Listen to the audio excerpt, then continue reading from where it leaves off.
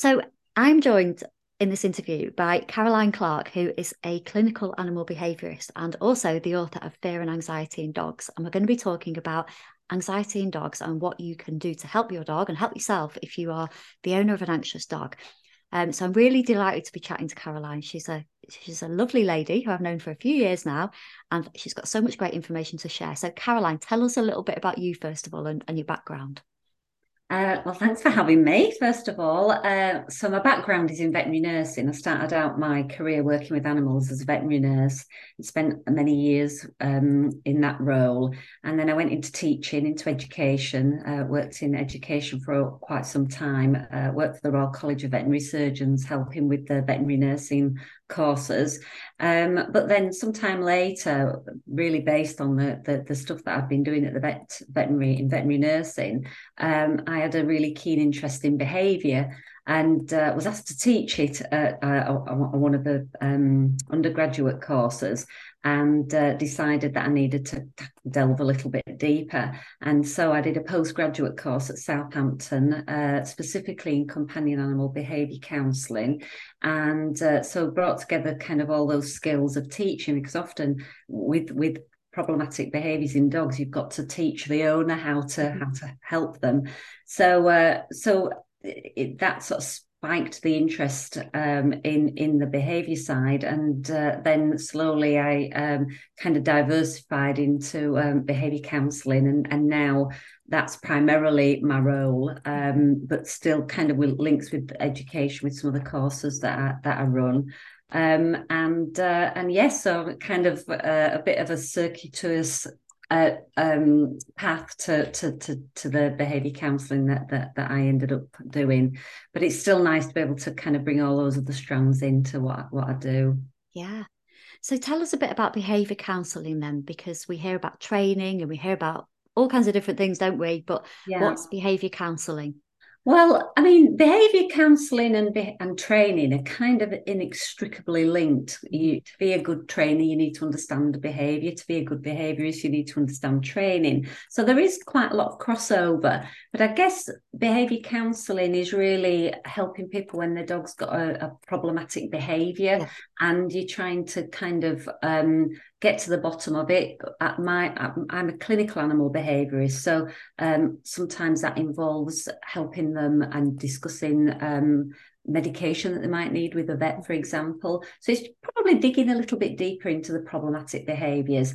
Very often I'll work with a trainer, and as part of a behaviour plan, I might advise the owner that their dog needs some training, Yeah. and then I'll refer and work with a trainer who's perhaps, got running classes or does some one-to-one things. So we do work together a lot, and there is quite a lot of crossover.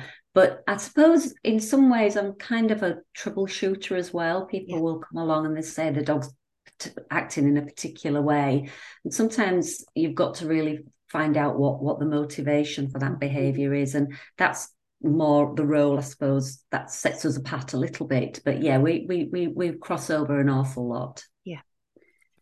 So you've written a book recently, haven't you, called I Fear and have. Anxiety in Dogs? And we're going to talk about that, and we're going to talk about the topic really. But tell me a little bit about how you started working with people, and I guess anxiety in dogs feels. I know you know that I'm a regular pet owner. I'm not a pet professional, but hearing about anxiety and dogs experiencing this, it feels like a relatively new thing to me. But from your perspective, like how did you find yourself working with in this particular area with around the anxiety? Well, when you kind of look at behaviour problems, or when I sort of reflect on behaviour problems that I'm faced with when clients come to me, a huge amount of them have got the motivation for them is fear and anxiety. Yeah. So, whether you've got separation anxiety, whether or not you've got dog aggression. Aggression is often a symptom of fear, just the same as in humans. People will act aggressively if they're frightened. It Mhm. brings out sort of that aggression. Um, Dogs that are frightened of noises, bonfire night, phobias. They're all got these emotional things in common, you know, that they've got these fears, anxieties, and they're all sort of linked really at neural level. So because a huge amount of my caseload was with the dogs that had got anxiety and fear at the root of the problem, I just thought it seemed a really good message to spread, you know, to how to help dogs with anxiety, how to prevent anxiety, because it's a real welfare issue for dogs. You know yourself, if you're anxious about something just for a short period of time, how debilitating it is. And some dogs are living with that kind of debilitating emotion for most of their life. So, you know, it's something that I really do feel quite passionate about, helping owners to treat, but also to prevent problems. Mm-hmm. And when it comes to anxiety in dogs, I'm going to just say this now because it's something I feel really guilty about as a dog parent. But like my old dog Daisy, when we first got her, she was just crazy, and she would bark and she would run off and she would do all these different things, and she'd chase shadows and all these things, and we just thought she was crazy. But actually now, knowing what I know now, I mean, she died like 5 years ago, but having spoken to people like you over the years and other professionals, now I feel like she was anxious and I got it all wrong. And I just wish I knew then what I know now. But so now I'm on a bit of a mission. So what are the signs that, you know, what kind of behavior would you see if you had an anxious dog?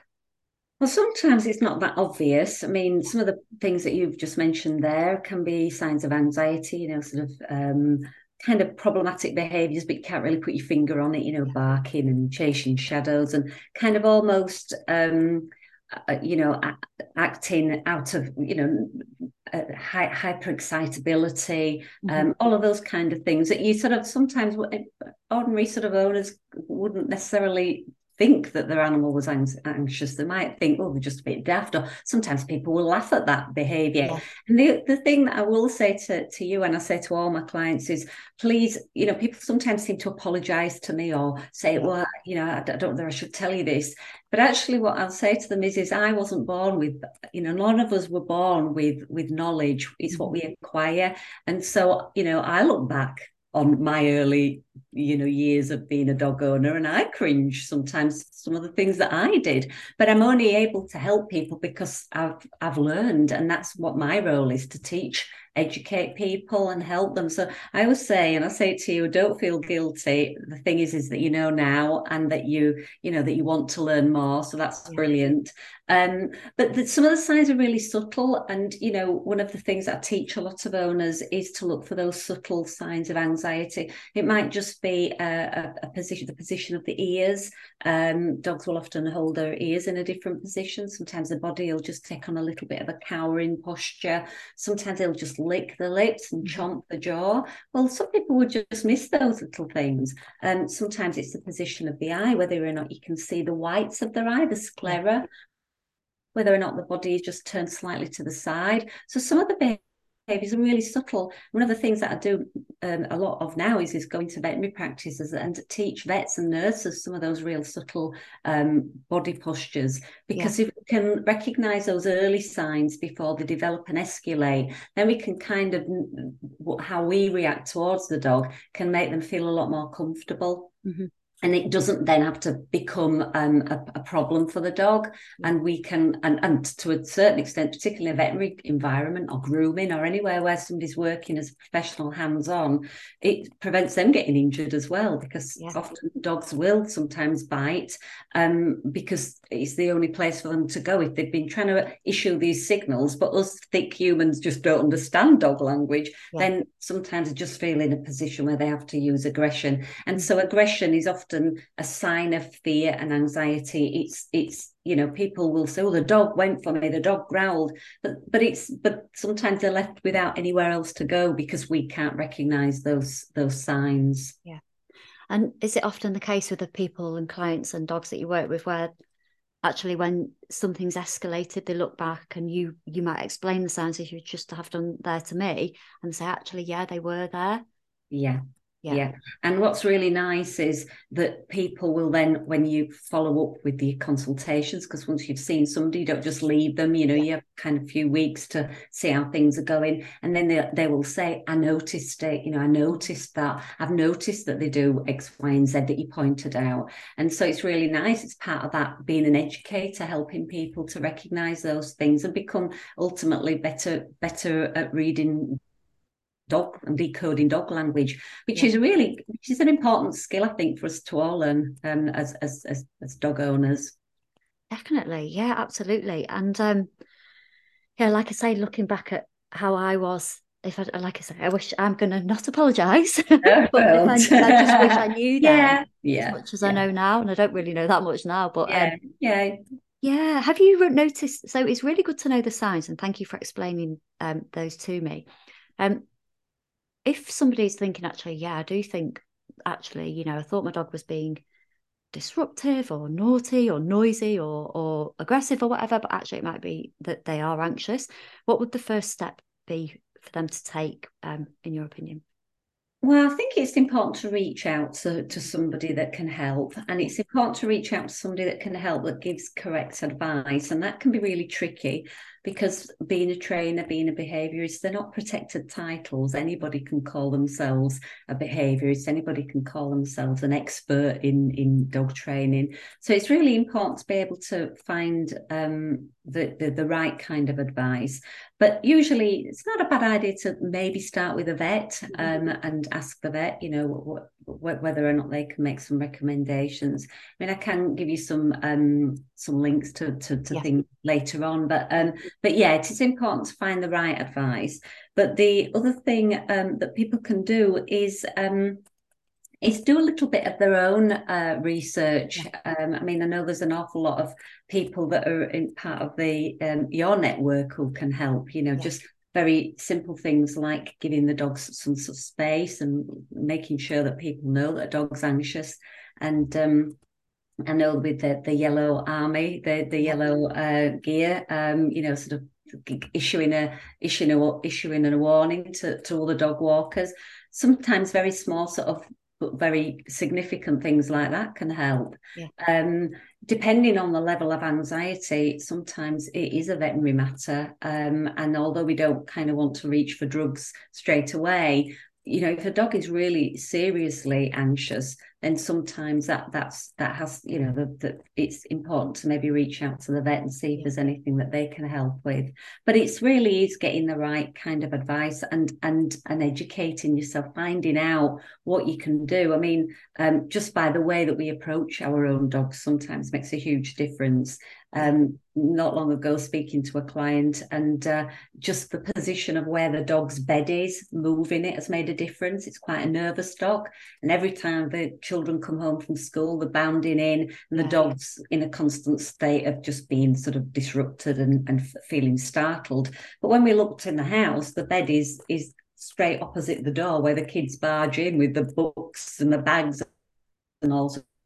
So just moving the bed into a quiet place where that dog's got some comfort and got a safe haven has made such a difference to that dog's daily life. And if we can reduce some of those small stressors, then it can just kind of keep that dog in a more comfortable place. They're not always kind of getting startled and frightened. So, you know, it obviously that's just some of the very basic things it can do, but sometimes the small things can make a huge difference. Looking at their environment is a really important thing. And I always say to people, think about what the triggers are. I give people a little diary to fill in. What are the triggers? Once you know what the triggers are, how can you avoid them? So that's just one example. Trigger is when the kids come in from school and they're bounding through the door. How can you avoid it? Move the dog's bed to somewhere where it's got a quiet, safe haven. It's made a huge difference, but it's only a small but significant thing. No, it's really helpful to understand, because I think the important thing to get across is that there are small changes you can make, and that you can improve things for you and your dog. And I know you mentioned in there about dogs in yellow, and I know that we both know Sarah from My Anxious Dog, and I've worked with Sarah quite a lot with raising awareness with her yellow space awareness products. Yeah. So awareness is in there. But even things like that I know make a huge difference. Having something on your dog's lead or collar or harness to say, keep away, I need space. Yes, yeah. It's small, but it's really significant. Yeah. The other thing, of course, is, educating breeders or people. Breeders don't necessarily mean that somebody's a breeder, a professional breeder. It could be somebody who wants the litter from their puppies. Just being able to tell them about how to socialize a puppy properly, get that out there. And I know Rebecca Walters is doing a great job with that as well. So there's so many things that you can do, in terms of prevention, proper socialization, as I say, and using positive reinforcement training as opposed to punishment. All of these things, that it's. I always say with behaviour, when I see a behaviour case, I always describe it to the owner as being a little bit like an onion. Behaviour problems are like an onion. There's always lots of different layers to them. And it's that's the same approach that I take when I'm putting together a plan. It's kind of right, there's lots of different layers that we need to pick off this onion and find out and then put together a plan that's really quite holistic. It's not just about the dog, obviously, but it's about their external environment. It's about what's going on inside them. So I call that the internal environment, something that I talk about in the book, that it's not just about what's around them, it's the social environment, how you interact with them, how other dogs interact with them. So it's all these different environments, and they make the whole. So I think it has to be quite a holistic plan, and you have to look at the dog a bit like an onion. One of the things I've realised from having two very similar dogs in breed, so Patch and Daisy, my late dog, they're both 4 different types of terriers, and 3 out of the 4 were the same, apart from Daisy was Lakeland and Patch is Wire Fox. It's really similar, but such different personalities. Patch is very timid and he's quite shy, whereas Daisy he's boisterous when he wants to be, but he's generally very, very quiet, whereas Daisy was very wild and loud. And now I realise probably anxious.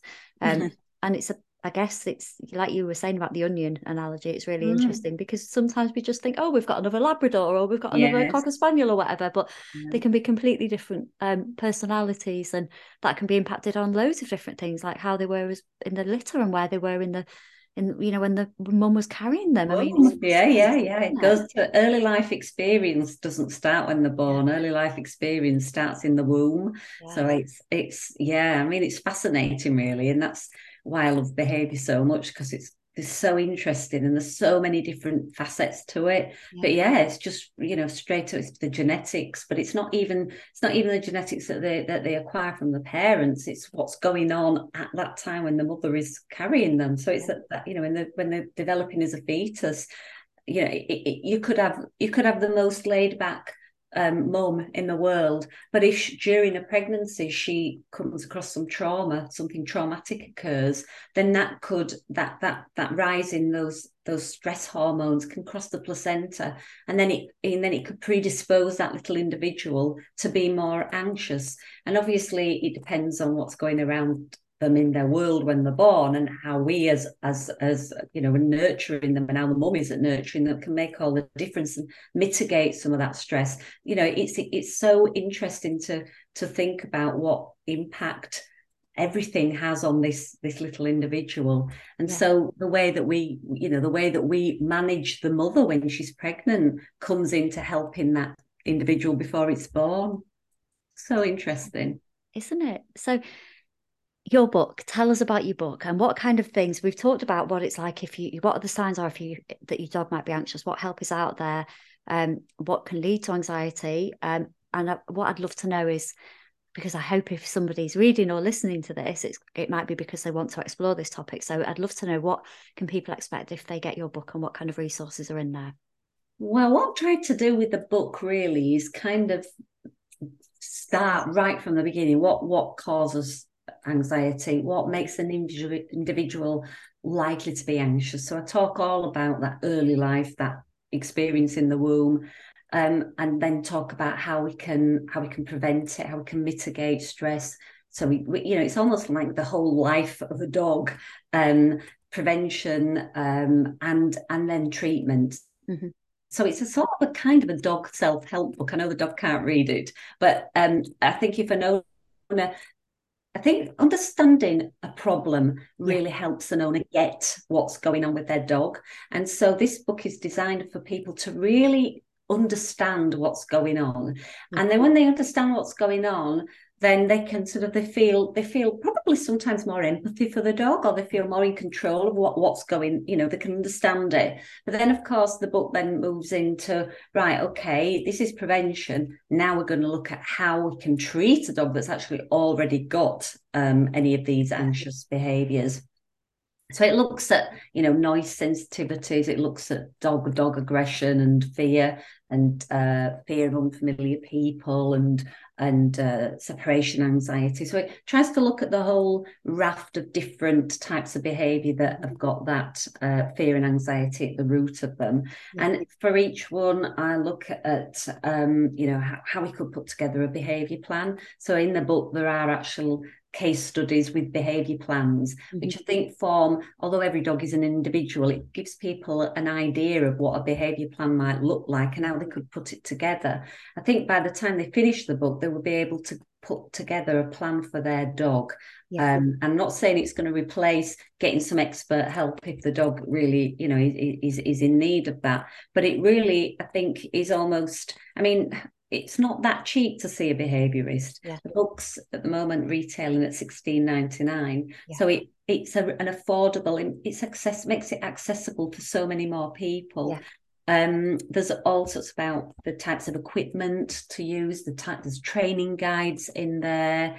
It talks about diet and how important that is, and complementary therapies that you can use. Yeah. And it's kind of trying to pack in as much as I can in there. It talks about what we can do on a day-to-day basis to help our dogs. Yeah. So kind of what I've talked about today with you, but sort of more, if you like. But yeah, sort of in that snapshot of what we've talked about is all in the book. It's quite nicely illustrated as well. I've tried to put lots of photos in of body language. There's a big section in there, how dogs communicate. So people will be able to look at that and go, I see, I can see that.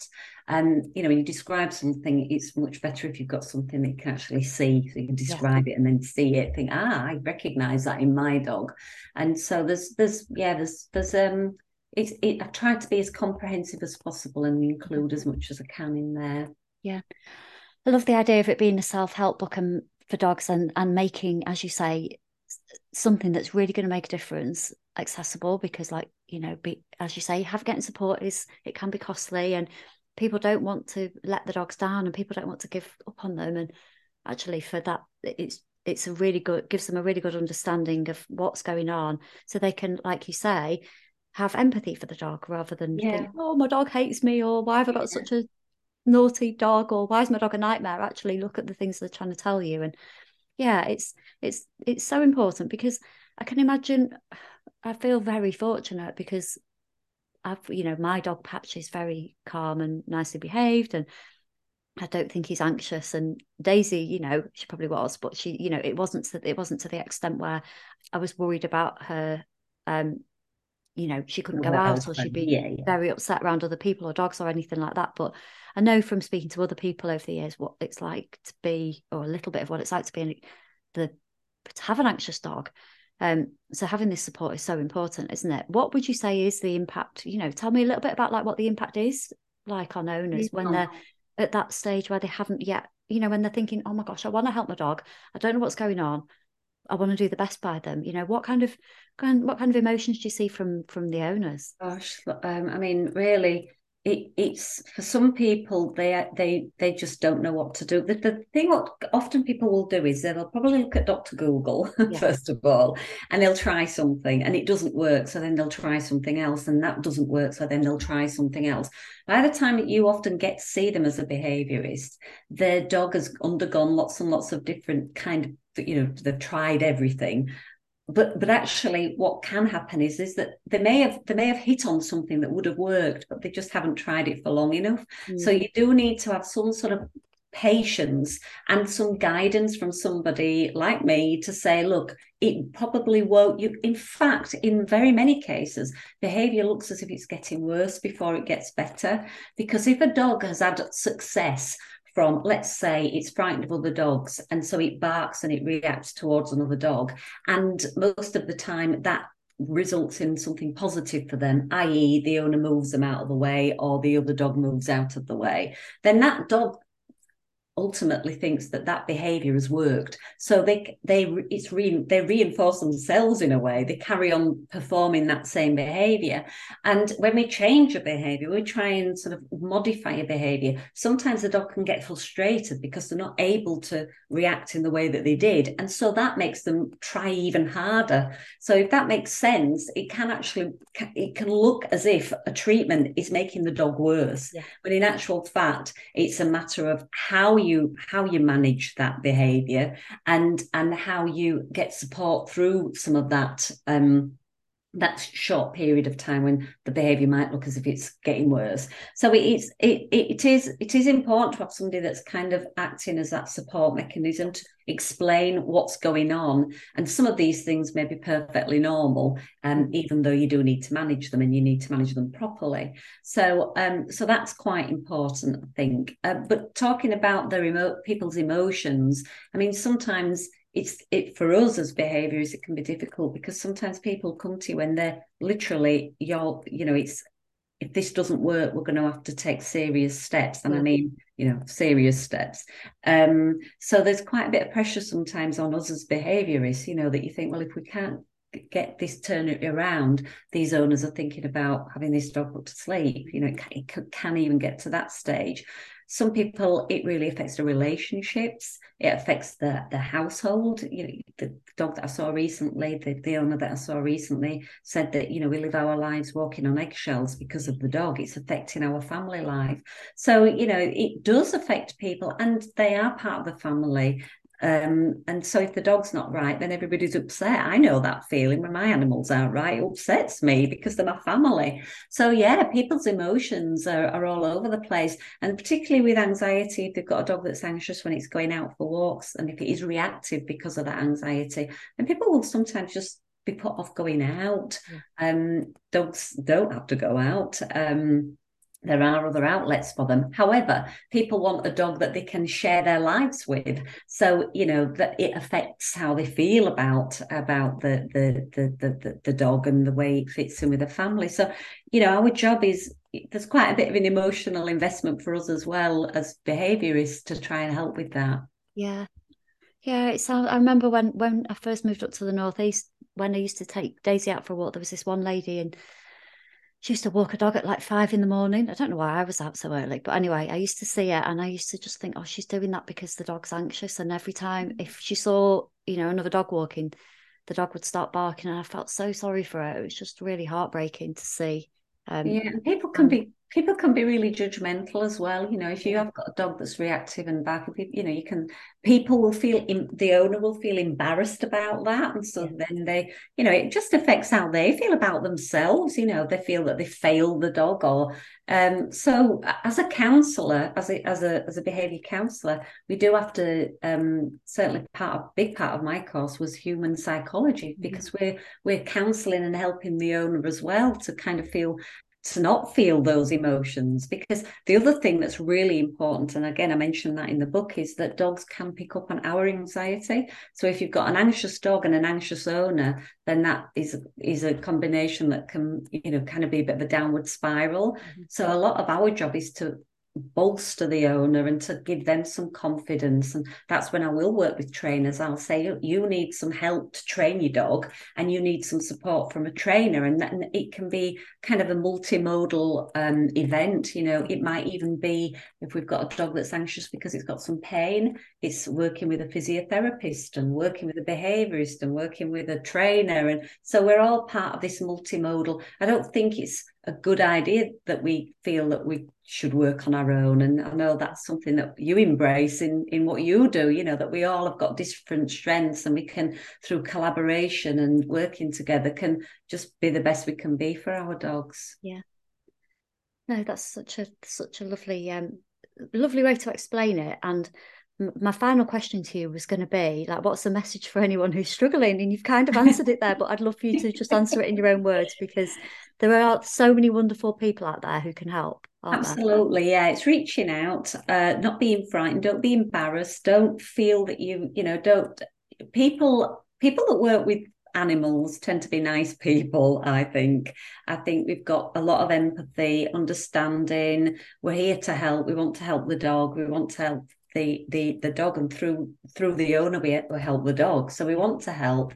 There's a lot of great people out there, all doing slightly different things, but all with the same aim. Whether it's we're all part of that kind of big holistic plan, really. Yeah. And I think if you look for somebody who is, when you're choosing to work with somebody, I think for me, if you look for somebody who's got that attitude, that holistic attitude, and will guide you towards different resources, different people, I think that's a really good sign. That's something positive to see in a practitioner. Yeah. So yeah, I would say reach out, don't feel guilty, look for support, get that support, and because it's through that support that you'll be able to help the dog. It's about you as well. So yeah, look, be kind to yourself, I would say. Yeah, and also like, another thing I would love to say, for if anyone is listening, they've got an anxious dog, like by having an anxious dog and caring enough for your anxious dog to listen to Caroline talk today, you're doing an incredible job. And there is, as you've said, there are so many, and I'll link to these in the blog post that goes with this. But there are brilliant people out there. Like obviously there's yourself. There's loads of people who are talking about holistic approaches, and there's holistic dog groomers who will ask for consent. There are dog walkers who you can have solo dog walks with. All this stuff is out there to help support you, so don't feel alone. It blows my mind the lovely things that people do and how thoughtful people are. And like, I remember speaking to Stephanie from the Holistic Grooming Academy, and she was telling me all about her work, and it's just so incredible that there are so many people out there who want to do really, really great things. So yeah, and we're all sort of wanting the same aim, even if we might be sort of, from different professions. We're all kind of linked, inextricably linked. We all want to help animals. But yeah, I mean, people that are out there that are doing just such great, incredible things, and everybody really does care about, we wouldn't be doing the job if we didn't care about the dog. We are animal lovers at the end of the day, and we just want to do what's best for them. Yeah. Fabulous. Okay, well, Caroline, it's been so lovely chatting to you. Thank you so much for your time and your wonderful book as well. Where can I will put the links for your book and for your website and everything, but just tell us where people can get the book and where people can find out more about you. Well, I've got an author website, which is carolineclarkbehaviourist.co.uk, and there's lots of sample pages of the book there, and some links to some free ebooks as well, on sort of related topics. But it's available from Amazon and all good bookshops. So yes, you can get it widely, you can order it. So yes, it is widely available. So, but if anybody does want to have a little peep, then please do look at that author page.